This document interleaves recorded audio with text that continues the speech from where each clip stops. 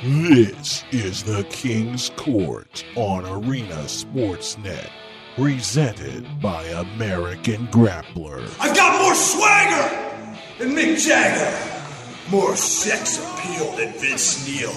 All guests from all walks of life share their time with the King of Connecticut. They are dreaming of just one night with a man such as myself. Any and everything goes.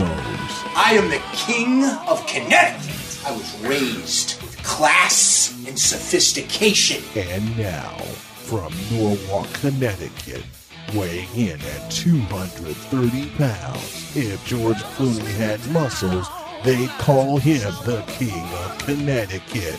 The one, the only, Matt Granahan.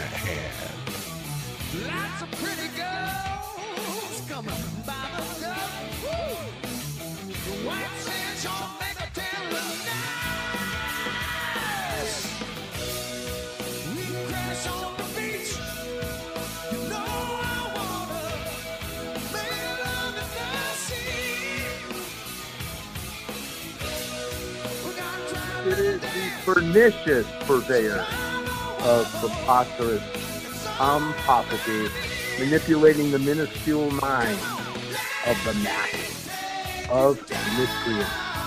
I am your host, the suntan Superman, the King of Connecticut, Matt Granahan, joined once again by the one and only golden voice of Chicago, the snowman himself, Brian Snow.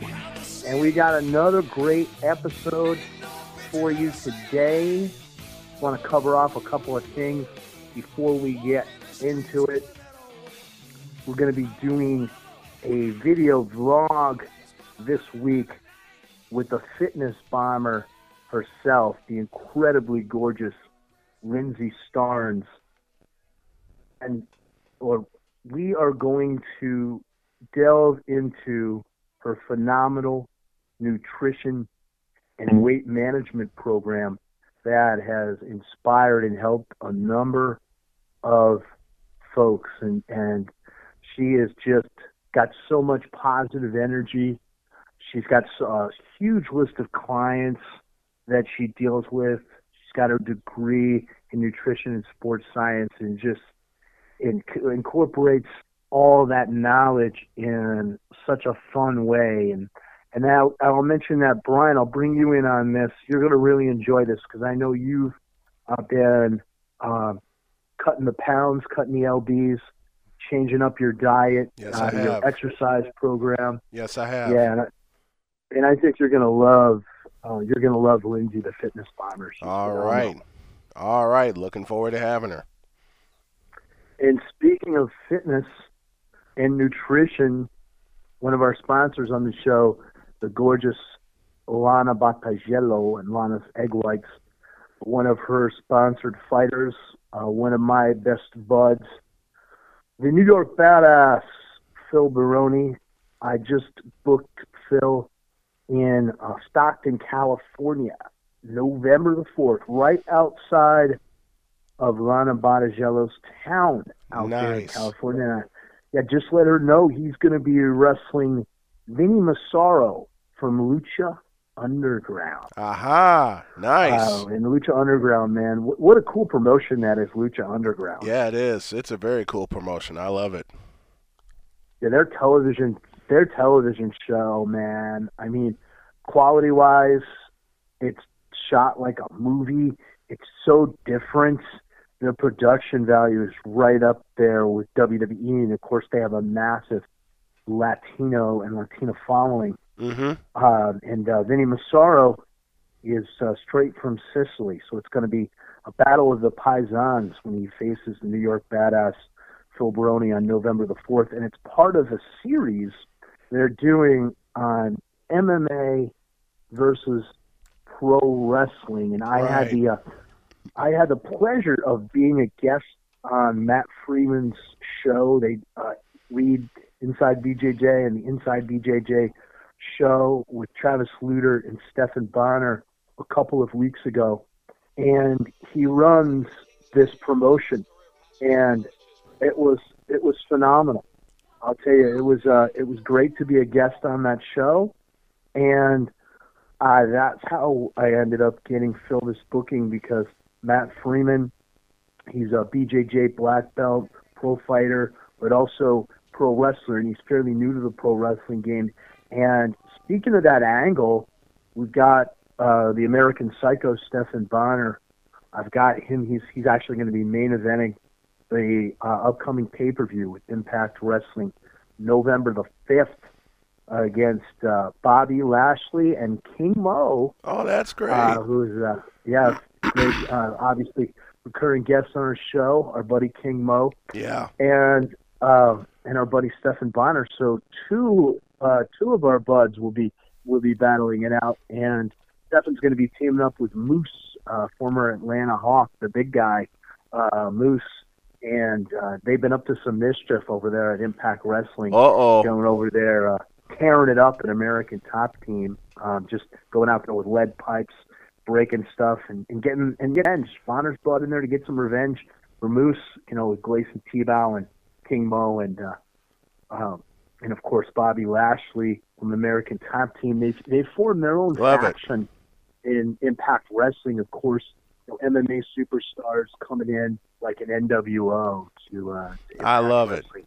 I love it. So a lot of cool stuff going on, man. A lot of cool stuff going on, and I'll tell you right now, Brian. So the greatest compliment I ever received was from our good buddy, UFC Hall of Famer Dan the Beast Severn, and it was on your morning show a couple of years ago, where Dan called me the illegitimate son of Bobby the Brain Heenan. It most certainly was.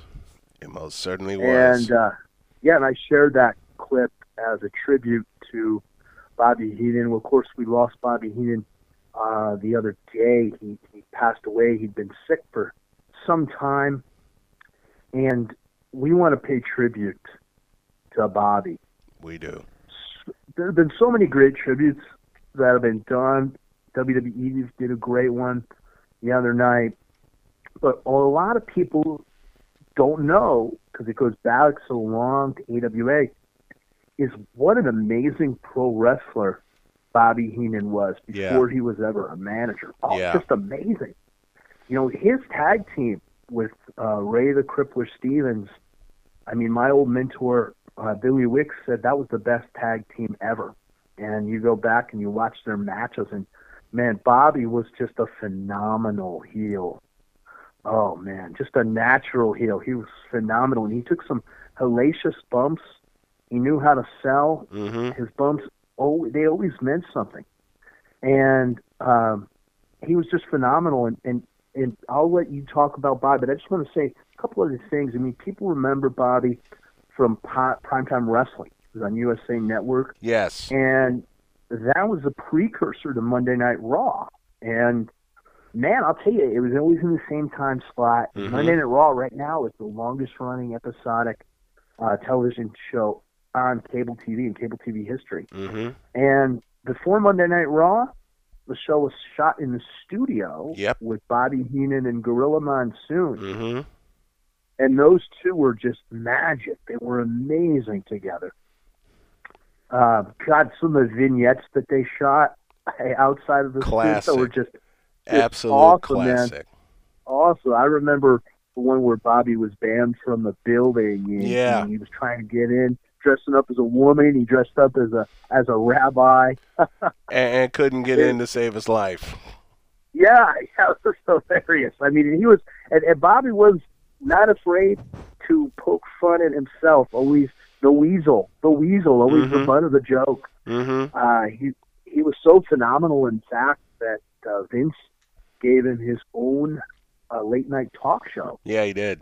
There for a while, and they had some characters on that show. And oh my God! I urge people, anybody who missed that, man, go to WWE Network and watch some of those old prime times. The Bobby Heenan show, just was hilarious. It was hilarious. And Brian, I want you to have the floor and just say some of your memories, because you and I, right around the same age, we grew up watching Bobby Heenan in his prime. Well, when I did my show, I paid tribute to him by playing a clip where he paid homage to one Gorilla Monsoon. They were the best. Oh, that's awesome. They were the best of friends. And they never, for primetime wrestling, and I found this out, they never used a script. They just came up with an idea and went with it. It's like us. It's like us here on the King Sport. Right. Exactly. It's exactly like us. And Man. Like you said, he sold his character wonderfully, okay? Because I can tell you as a wrestling fan, especially when I first started getting into WWF in early 80s, I hated the Weasel. But during that same time, I started looking up the man, and it's like, this man is smart. And he was amazing. He knew how to get the heat. He was phenomenal. He absolutely knew. Because there's no way you can get that kind of heat without really knowing how to sell your character. And I'm willing to bet you, there have been so many times where Gorilla Monsoon and Bobby Heenan will work matches, and Gorilla Monsoon would have the hardest time not laughing. Oh, yeah. Absolutely, man. Oh, they played off of each other so well. And, man, let me tell you, you mentioned Gorilla Monsoon. I want to give him a little tribute, too, because most people probably don't know this. But Gorilla Monsoon, his real name was Gino Morella. Yep. And he was a national champion in D1 in NCAA wrestling from Ithaca. Yeah. And that was back in the day when they did not have the weight cap for heavyweights. Mm-hmm. So you could be as big as you wanted to be. Yeah. He was a monster. Yeah. He was a monster heavyweight from Ithaca, and a great shooter. But something else that a lot of people may not realize about Gorilla Monsoon, Gino Morella, was his son was Joey Morella, who was a big-time referee. Refereed a lot of the main events, and he died very young, passed away very young. Yeah, he did.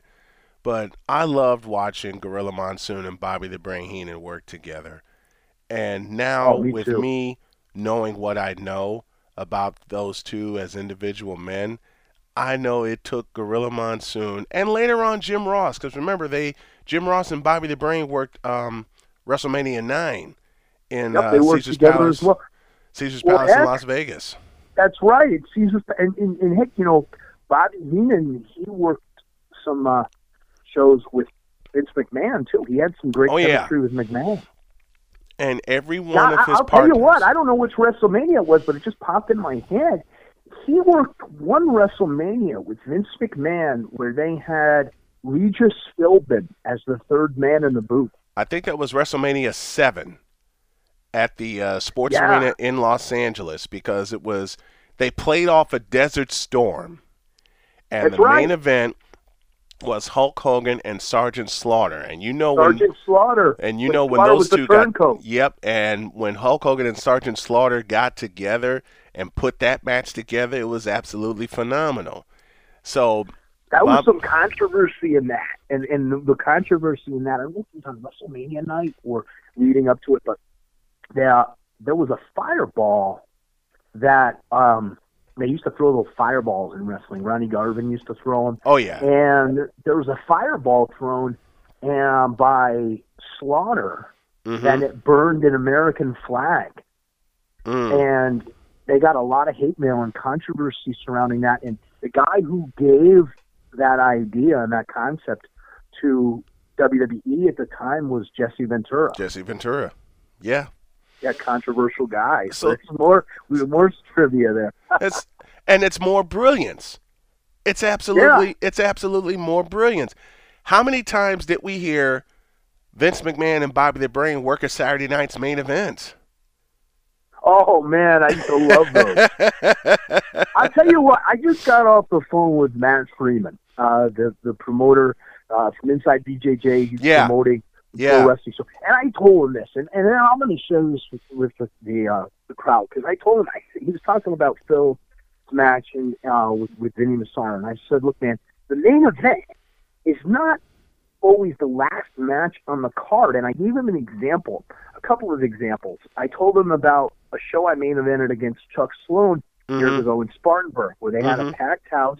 We were, of course, main events were last match of the night. By the time we got out there, only a third of the crowd was left. Right. And I gave him the example of when I wrestled Cauliflower Chase Brown back at my old high school for the fundraiser for the wrestling team. They made us main event, which was awesome, but Dan Severn had a long match before us, and it was a long card. And I had people texting me, because I had so many friends and family there, and I had people texting me in the locker room, when the hell is your match? This is crazy. This show's too long. What I loved about Saturday night's main event, it was during the heyday of Hulkamania, was the Hulkster's match was always boom in the beginning of the show. Yeah, that was booked perfectly. Every time the Hulk had a title defense, it was at the beginning of the show, because some of the matches, I remember him defending against Randy Savage's brother, Leapin' Lanny Poffo, the Genius. Leapin' Lanny. And Leapin' Lanny really played up the gay gimmick. Oh, he really did. Some of his earlier matches, Nikolai Volkov, that came early. Oh yeah. Nikolai I read so much about Nikolai Volkov. Nikolai had so much fun playing that character, and he was really from the greater Soviet Union area. Right. I'm not sure exactly which part of the former Soviet Union, but it wasn't like Nikita Koloff, where Nikita put that accent on. That was how he was. Yeah. He was an Olympic power lifter. Yeah. Nikolai Volkov. Yeah. Nikolai loved doing matches with Hulk Hogan. Absolutely loved it. Okay, and some other title defenses came against King Kong Bundy. Who else? The Honky Tonk Man. Sika in the mid to late 80s. From the Wild Samoans. Exactly. Yeah, that might have been when Phil's great uncle, Captain Lou Albano, was managing. Oh yeah. Samoans. Yeah. So you mentioned Bundy, and I'll tell you, man, you mentioned Bundy, and you go back and you watch that. That was the setup for WrestleMania 2, where the cage match. The cage match. And remember, he did those splashes, and you look at how well they worked that. It was simple. It was just the avalanche. Yeah. Oh it my was just the avalanche. And this is the thing with pro wrestling now, is with these kids doing a million different things and they don't mean anything. Right. Just those few avalanches and body splashes, and the Hulkster, his whole ribs were completely destroyed. Yeah. And they were he gone. sold it so well and kept them out until Mania. Now these guys are crashing through tables. They're doing all these death moves and they got no reason. And they got no reason to do it.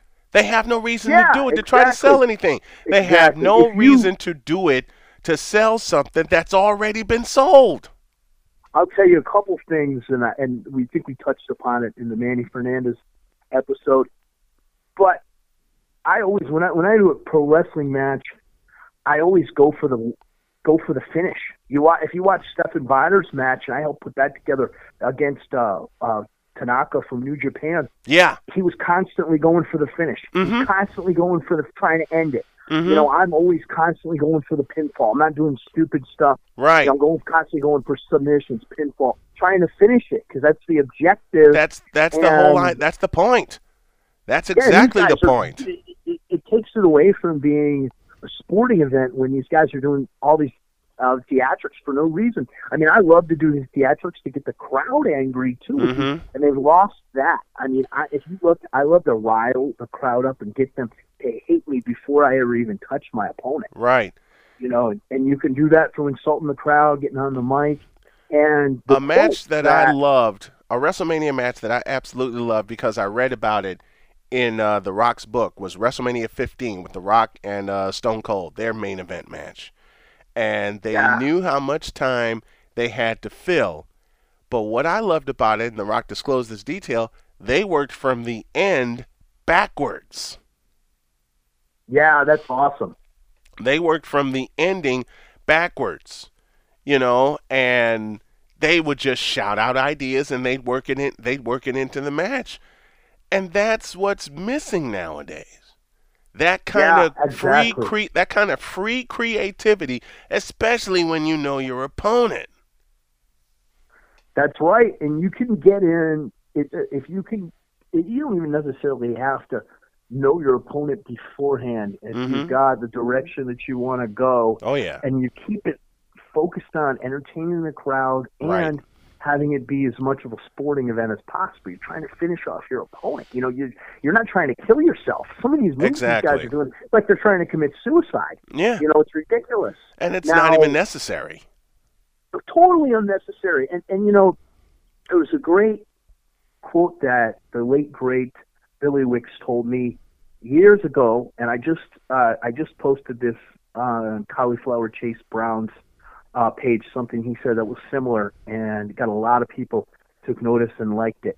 And it was a great quote from Pops, from Billy Wicks, and he told me, he said, you need to tell those fans that there is nothing that you were doing in that ring to your opponent that you couldn't do to each and every one of them. Absolutely. If they were to get off their ass and step in the ring. Yeah, but absolutely. like I said to Cauliflower, I see with the kids now, and he's become a combination of, one, the ridiculous moves that they're doing, and two, they don't have the same shooting ability as they used to. You could reverse that quote for most of the kids now, and you could say, there is nothing that I'm doing to my opponent in the ring that I could ever do to any of you if you stepped in the ring. And it shouldn't be like that. Oh, yeah. It should be the other way around. So this has been a great discussion. We want to keep it to the brain. Keep it to Bobby the Brain Heenan, because this is a tribute episode. This is a tribute to him, absolutely. And with the comment that Dan the Beast gave you way back in episode 1, we figured we're going to play that episode for you. Now, I had to sneak in and do a little editing because of some sound issues, and you'll know when those come up because you'll hear a commercial in between. But with that compliment that Dan the Beast gave the King gave me this idea and said, we should play that episode and make it as our tribute to the Brain. So after this... And also, it's an hour of comedy. It's all comedy. And I'm sitting in my old studio just cracking up laughing at you guys. Yeah. And I'll tell you, it's a tribute to Bobby Heenan because he was the greatest comedian ever in professional wrestling. And one of the best minds. He was named that for a reason. On the air, he knew, Bobby the Brain knew that he was a goof on the air. Of course. But off the air, he was absolutely a wrestling mind. And I'll tell you, Brian, you think that when I do my sticks for the Sheik and King of Connecticut, I mean, I realize that there's a lot of buffoonery and goofiness to that as well. Right. And you got to be able to laugh at yourself. You have to, and you can't be, and something Gorilla Monsoon said to Bobby the Brain during a conversation, you can't be afraid of what's going to happen to you or your character. Because, and what did Bobby say? I played it on the show. If you're in this business for more than money, then you're a fool. So Bobby had no fear whatsoever. Let's get to this episode after a break. He's too handsome. He's too handsome for Hollywood. He's too sexy. He's too sexy for his own good. This is the King of Connecticut, Matt Granahan, host of The King's Court, telling you to go to the Amazon Kindle store and pick up a copy of my new book, Too Handsome for Hollywood. The world according to the suntan Superman, with the foreword by the UFC Hall of Famer Dan the Beast Severn. He's too handsome. He's too handsome for Hollywood. He's too sexy. He's too sexy for his own good. Yeah. $9.99. Pick it up today. Too handsome for Hollywood. The Amazon Kindle store. You'll be glad you did.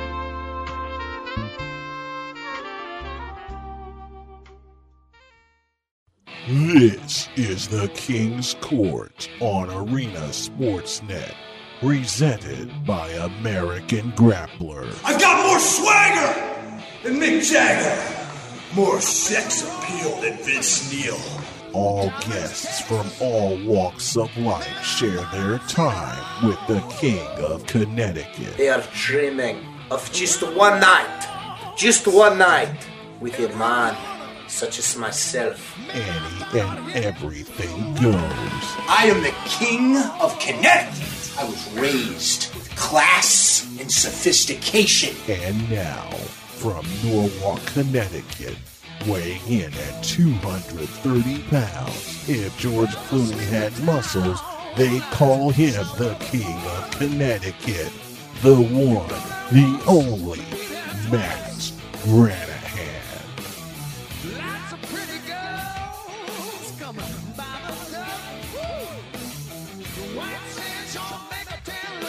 It is the pernicious purveyor of preposterous pomposity, manipulating the minuscule minds of the masses of miscreants.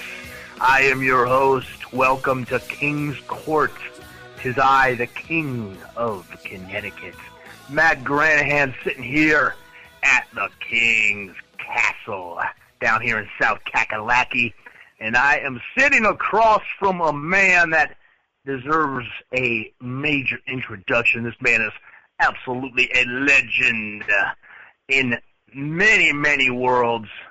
Nobody can say that they are the legend in professional wrestling, former NWA World Heavyweight Champion, in collegiate and international wrestling, All-American from Arizona State University, folk-style national champion, Greco-Roman national champion, multiple-time AAU champion, world team member, and UFC Hall of Famer, UFC Super Fight champion, the incomparable, the one, the only, the master thespian, Dan the Beast Severn. How you doing tonight? Wow, I'm actually looking around. Is he here? I did all that stuff? Gosh. Wow. Simply to answer your question first time, how am I doing? Well, 4 out of the 5 of the voices in my mind are saying I'm okay here tonight. It's just that one, that keeps going. That's the one that keeps bothering me, Well, I'll tell you, Dan, you have been up and down the road. You're here in South Kakalaka. You're sitting here at the King's Castle. We are overlooking the beautiful pond, and there is a cougar that's trying to get her claws into you already here in the neighborhood. She keeps calling me. She keeps blowing up my phone. She keeps saying, "Where is the beast? Where is the beast?" She saw you jogging last time you were staying here at the castle, and she's been talking about you ever since. And she goes by the name Mrs. E, because she's beyond D. She's beyond double D. She's Miss E. My. That's all letters with M's. My.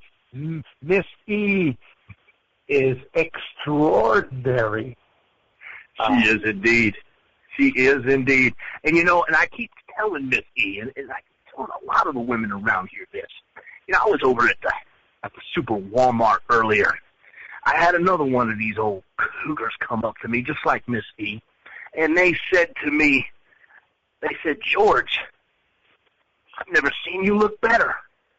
They said, "George, man, you must be working out, George. You must be eating tons of protein. My goodness, George." And, I'm sick and tired of this comparison with myself and the Silver Fox George Clooney, because that man, he is a hypocrite.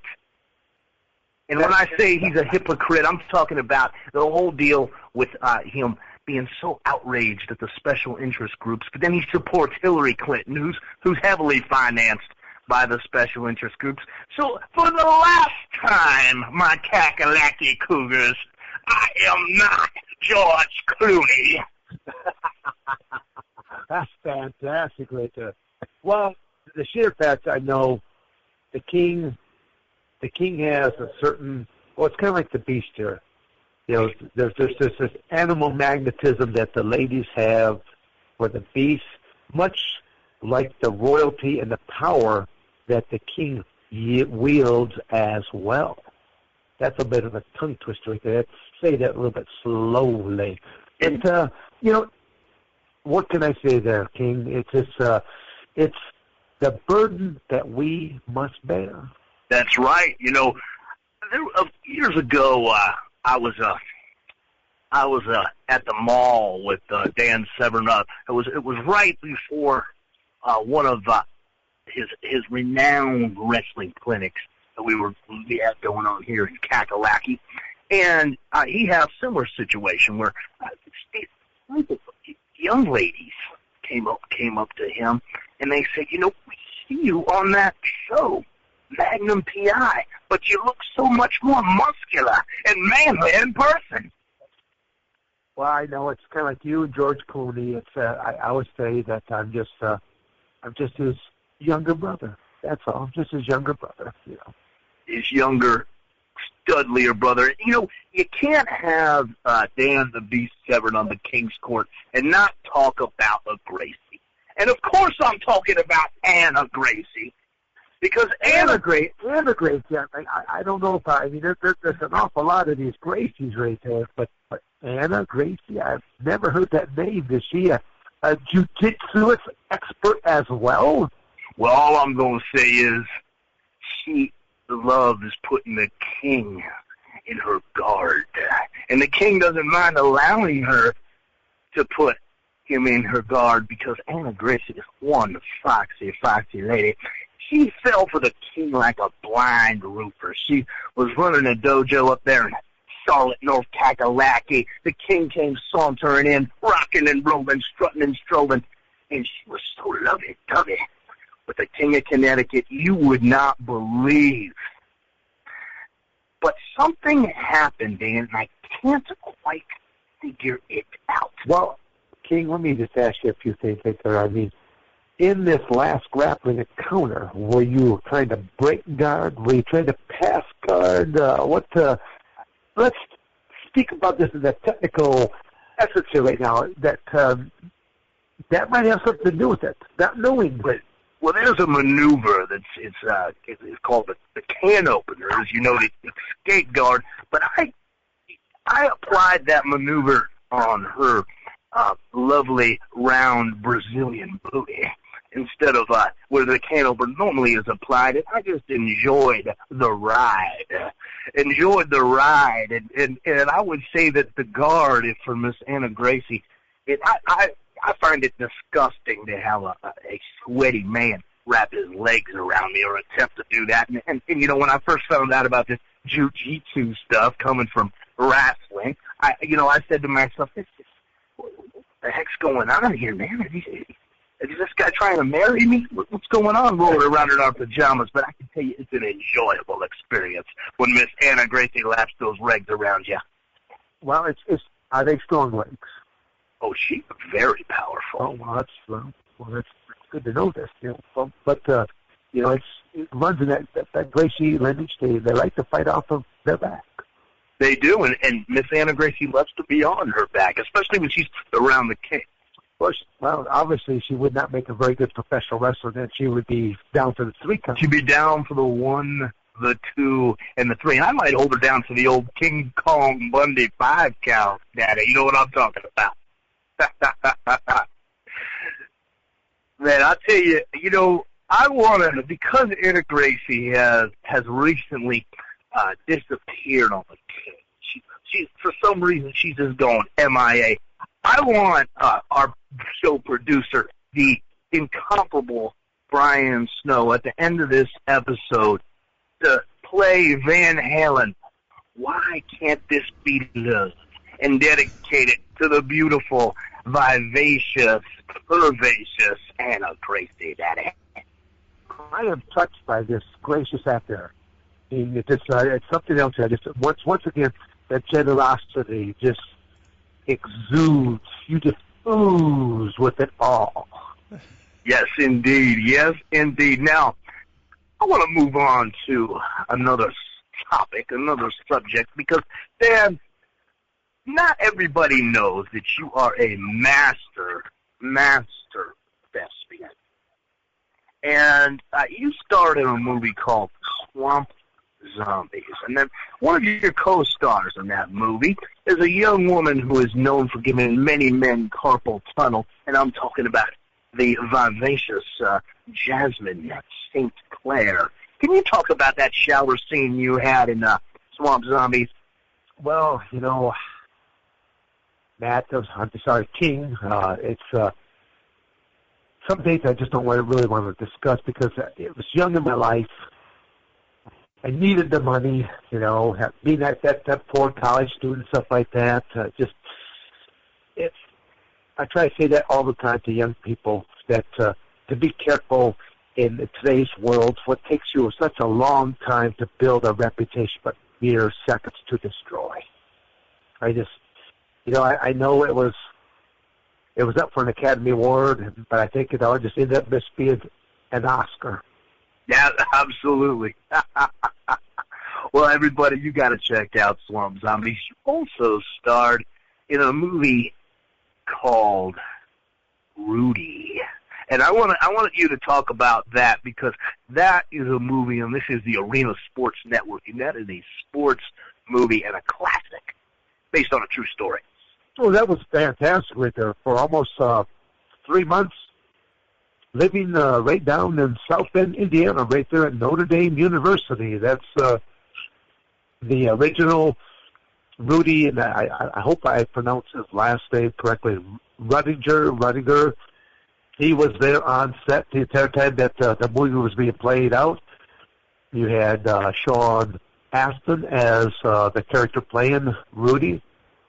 And the sad part was we did go through about, I think, 2 or 3 Rudy stunt doubles where they were getting into the live hitting and stuff like that. They wanted all the football players really getting after it, and let's just say that a couple of their stand-ins had to be carried back off the field and never to return. But it was fun. I played the role of a football extra, and here I am. I think at that time I was 35 years of age and being cast as an 18-year-old walk-on to the football team. So there's a great scene in there where one of the coaches is saying that we're just basically going to be cannon fodder for the rest of the football program and probably will never don the gold helmets and things of that nature. And, if we wanted to go home or call mom at that point in time, we had the right to do so, but it does go then into a kind of a cool little scene of showing a number of other professional wrestlers and myself going through all these little agility drills. And another famous wrestler by the name of Al Snow was in that same movie. Awesome. And, I say this to people, and this is kind of how I sell myself. This is kind of how I sell myself to executive producers like Sal Franciosa. I got my little role in the Fight Valley series. King never has to really sell himself. He just has to show presence, and they should be wanting to do business. Come on now. Exactly. But sometimes you got to smarten them up. And one of the lines that I drop on these executive producers is, listen, when you are a professional wrestler, you do everything in one take. You only get one take. There is no cut. That is also true, and that when I first got involved in that industry, I was actually kind of blown away as to how a lot of these professional wrestlers had to improvise, because things are going to go wrong in these matches. Whether someone gets actually hurt, whether we have equipment failure where the top ring rope has broken, and you might be a flyer, and all of a sudden all of these spots that you thought you were going to perform that's thrown out the door.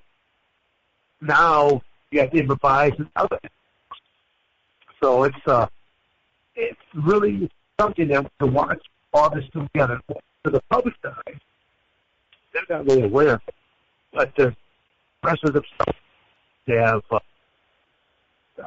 secret ways of letting the referee know and letting each other know that, hey, I'm hurt or things aren't going quite right, and they have to change.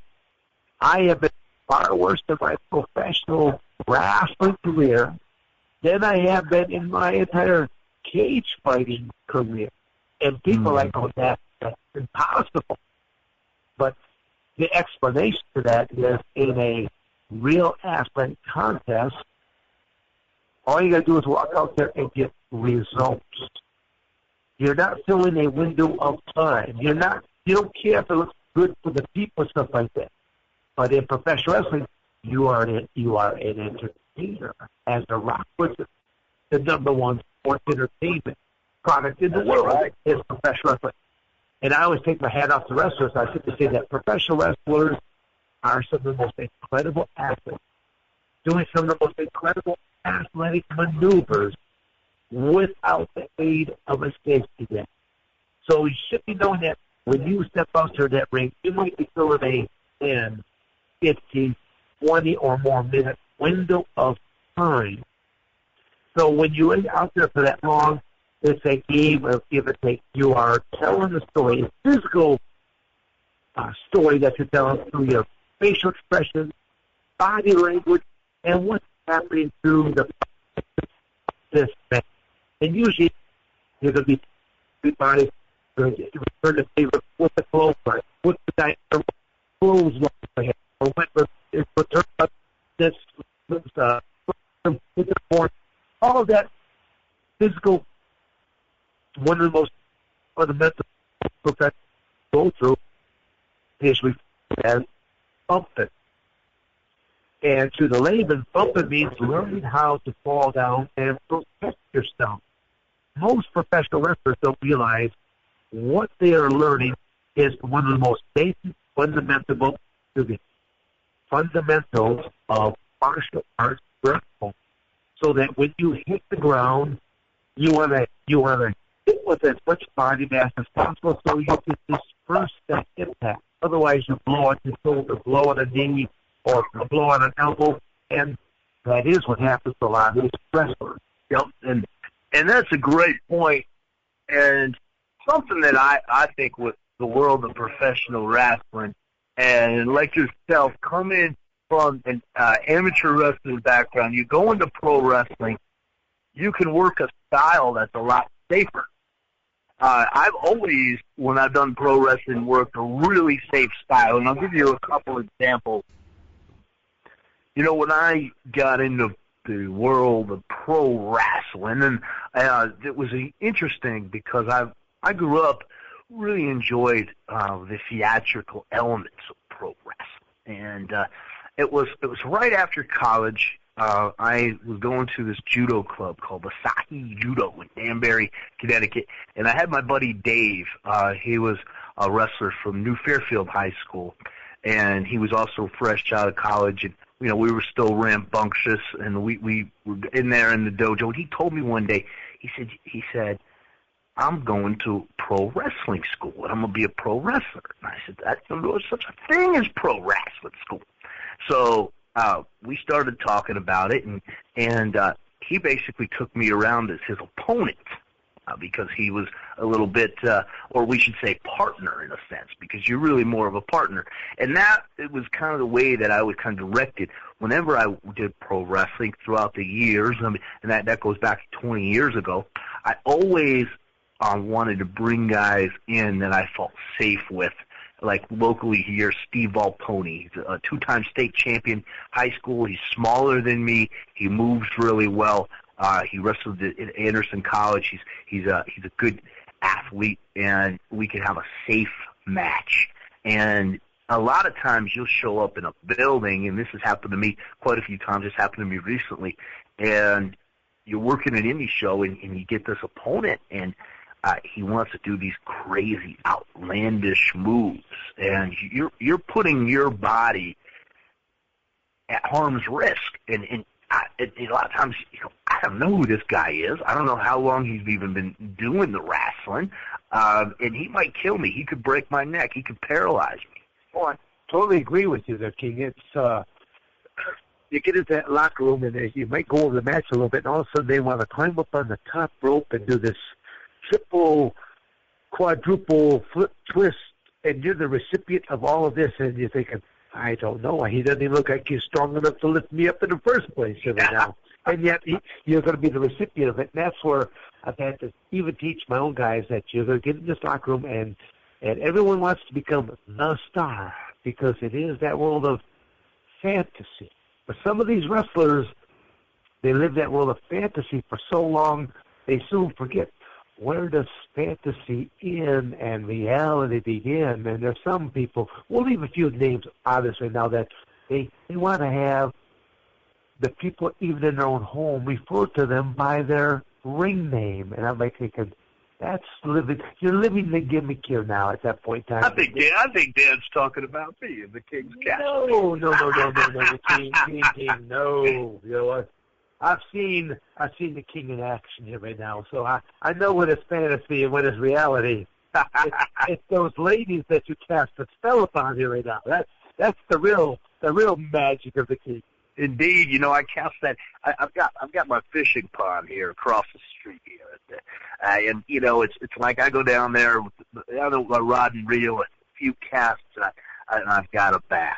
It's like, I talked about with Anna Gracie. I walk in there and our eyes meet, and it's like George, or she calls me Jorge, or whatever they say in Portuguese. And I say, baby, I ain't George Clooney for the last time. I am not George Clooney, baby.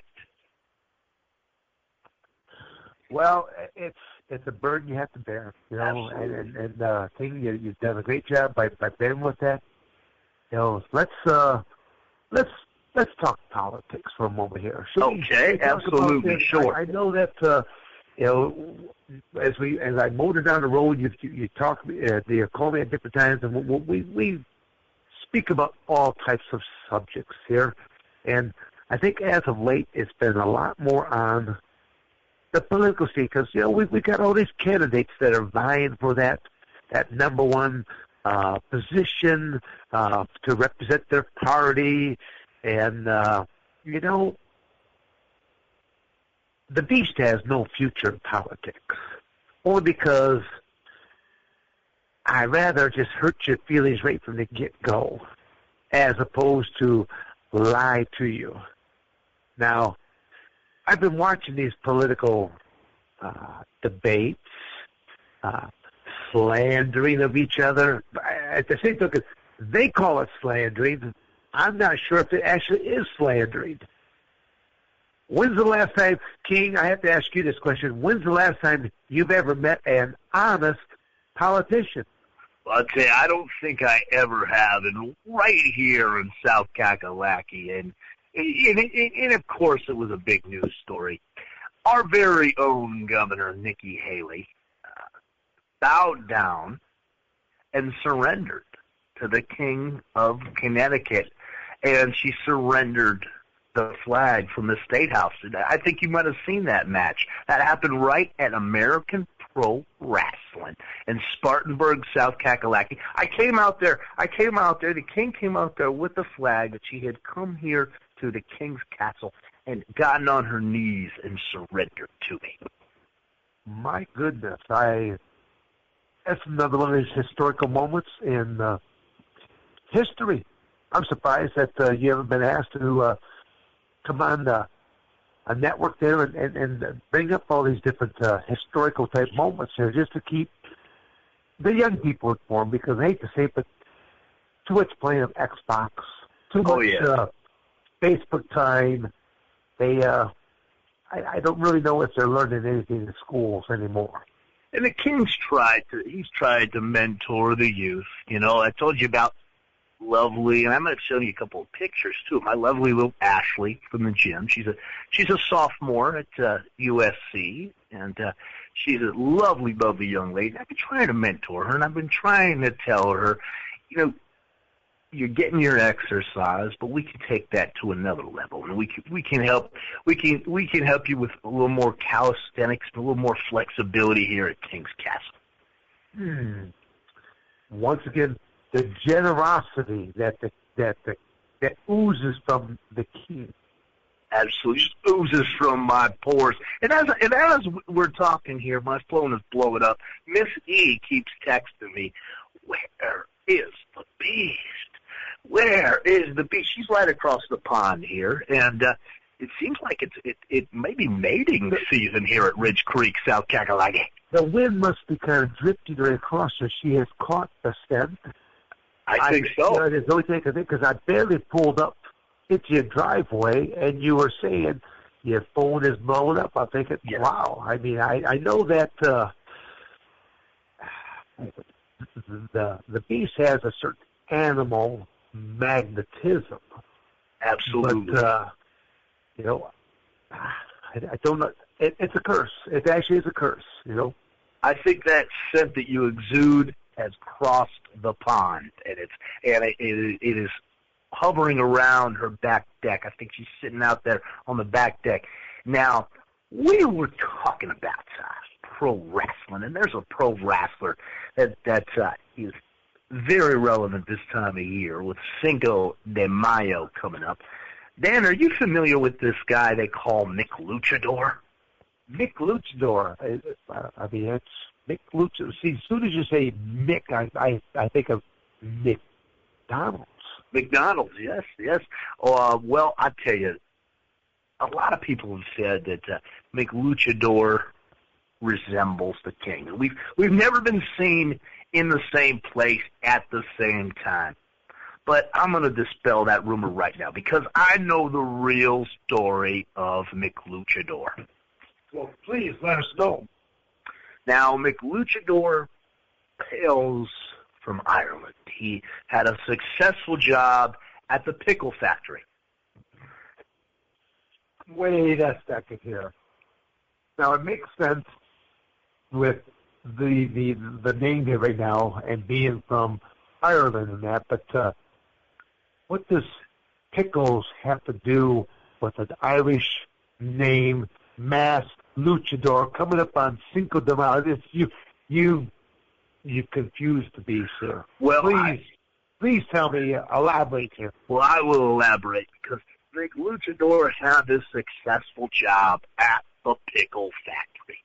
And one day, he came home from a long day at the pickle factory, and he said to his wife, Margaret, he said, "Margaret, I have horrible news! Horrible news!" King, I need a little bit more clarification on this job. Do you actually know what he was doing as a job at the pickle factory? I mean, we'll get back to this horrible news, but what was his occupation at a pickle factory? I'm just, I'm curious as a layman here right now.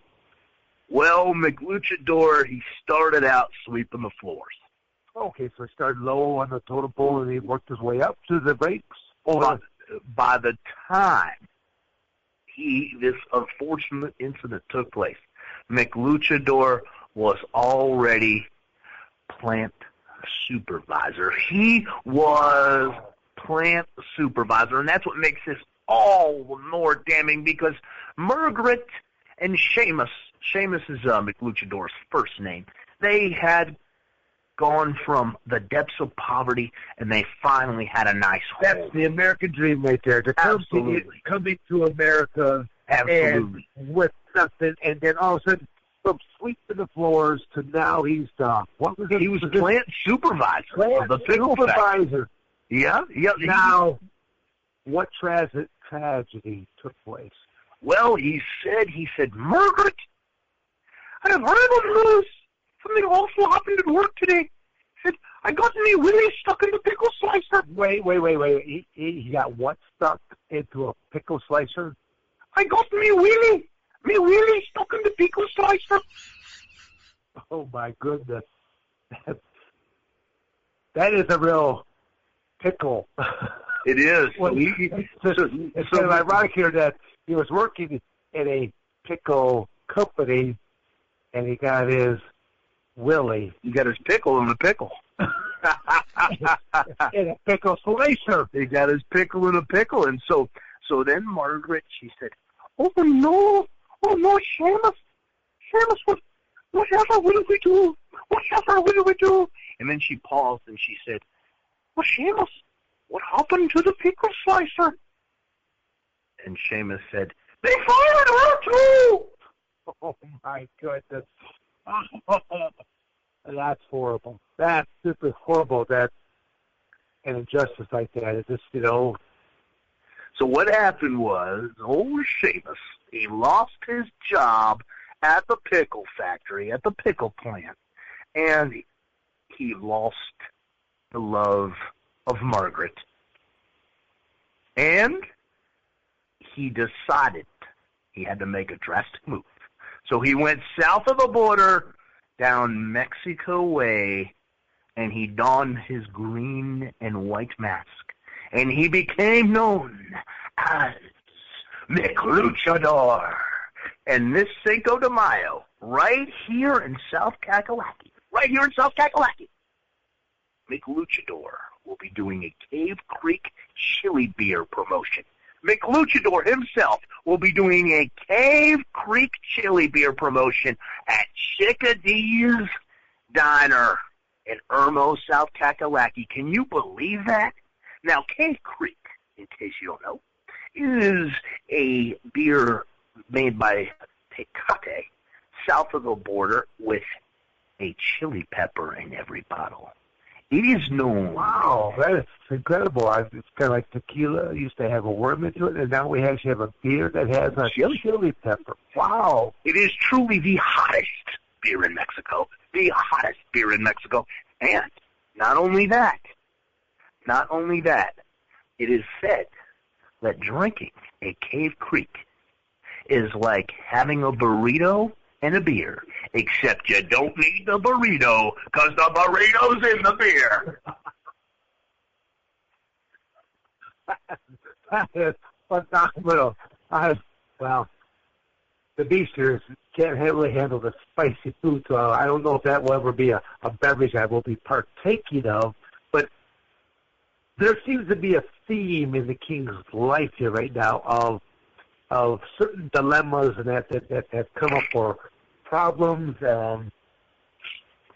It wasn't really all that long ago. You were talking to me about you were traveling cross country at one point in time, but you were traveling. You wanted to really see the USA from the layman's aspect, but you wanted to travel by backpack. Yes. And so you did a lot of trail hiking, and I know you did a little bit of hitchhiking along the way. Oh, yes, I did. What are the exploits here? Could you elaborate onto that right there? This unusual situation that came about. Well, I have to be careful how I say this situation that the Beast alludes to here, because, yes, I did do a little bit of hitchhiking on my journey across the U.S., and at one point I was picked up by this buxom woman, and she said, let me take you to my domicile. And I'm looking in, she's got these cut-off jeans, she's got these shapely legs, she's got this tan that's just glowing. You just see the cleavage from her buxom bosom. You were falling underneath the spell. That's what it sounds like. Okay, you're falling underneath the spell of her ambiance. Yes, I was, As she rode down the road with me, yeah, she took me to her domicile. Things got a little bit dicey, shall we say. We arrived at her domicile, and Dan, Dan knows the story, and should I go any further, it is pretty... This might be a little bit too much for the listening audience. We don't want anyone to have any kind of cardiac arrest or gulp so much that they swallow their tongue or any other objects, but that might be enough right there. Just rest assured that once again the king, well, I should say, I'm not sure how to say it, that he rose to the occasion. He slayed another dragon. There's a lot of knightly type of things that the king accomplished. And there is another part to this story, and I might as well say it, but I'll say it in the most PC way I can. She wanted to be pleasured in every way a woman could be pleasured. And at one point, she removed her eye. No. Yes. Wait. She had a glass eye, an artificial glass? No. She did. She did. She didn't notice that earlier, or it just was just so well done, or? She was wearing sunglasses, and I did not, and I mean, my eyes were all over this body that she had. She was quite buxom. So when she removed her eye, you could kind of use your imagination. What she wanted me to do, in Beast. No, say it isn't so. Yes, as deep as your imagination could possibly go. That was a very, very unique experience, to say the least. And she got me back out on the road. She dropped me back off on the trail. And as she was saying goodbye, she said, "I will keep an eye out for you, King." Wow. So, I mean, that's one of those stories, and I told the Beast, and I hadn't told too many people about that because it was a wild, wild experience. Indeed. And on that note, that leads me to at the time that you were den mother for that group of brownies. Yes, that was a unique experience as well. Brownies are quite delicious. That's it. I'll say that. But anyway. Dan the Beast Severn, he always brings out the craziest things in the king, man. I'll tell you. And on that note, Miss E is waiting for us over here across the pond, Beast. Well, we should at least be gracious enough to say our hellos, pay our respects. Absolutely, Dan the Beast Severn, ladies and gentlemen, and I'm going to tell you guys, I have also had the pleasure on a couple of occasions of hosting feasts with the Beast. And if you enjoy what you heard here tonight, a little comedy, things on the lighter side, we could certainly provide a stand-up comedy bar show for your establishment. Most people don't really figure the Beast actually has a sense of humor, because I take care of business by crushing people inside the cage or throwing them around inside the professional wrestling ring. But there really is a much more comical side. As I like to say, it's the beauty of the Beast. The beauty of the Beast, indeed. Well, thank you all for listening to King's Court. And before we go, I want to remind everybody, I want Brian Snow to tune up Van Halen. I dedicate this song to Anna Gracie. Why can't this be love? And Dan, before we go, one other thing. There's a joke that's been going around. This joke's been going around. I don't know if you heard it, but I'm going to ask you. What is 225 pounds, dashingly handsome, and disappears in an instant?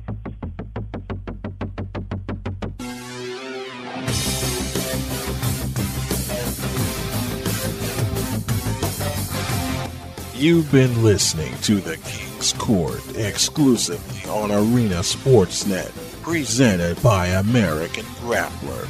Join us next Saturday night at 11 p.m. Eastern.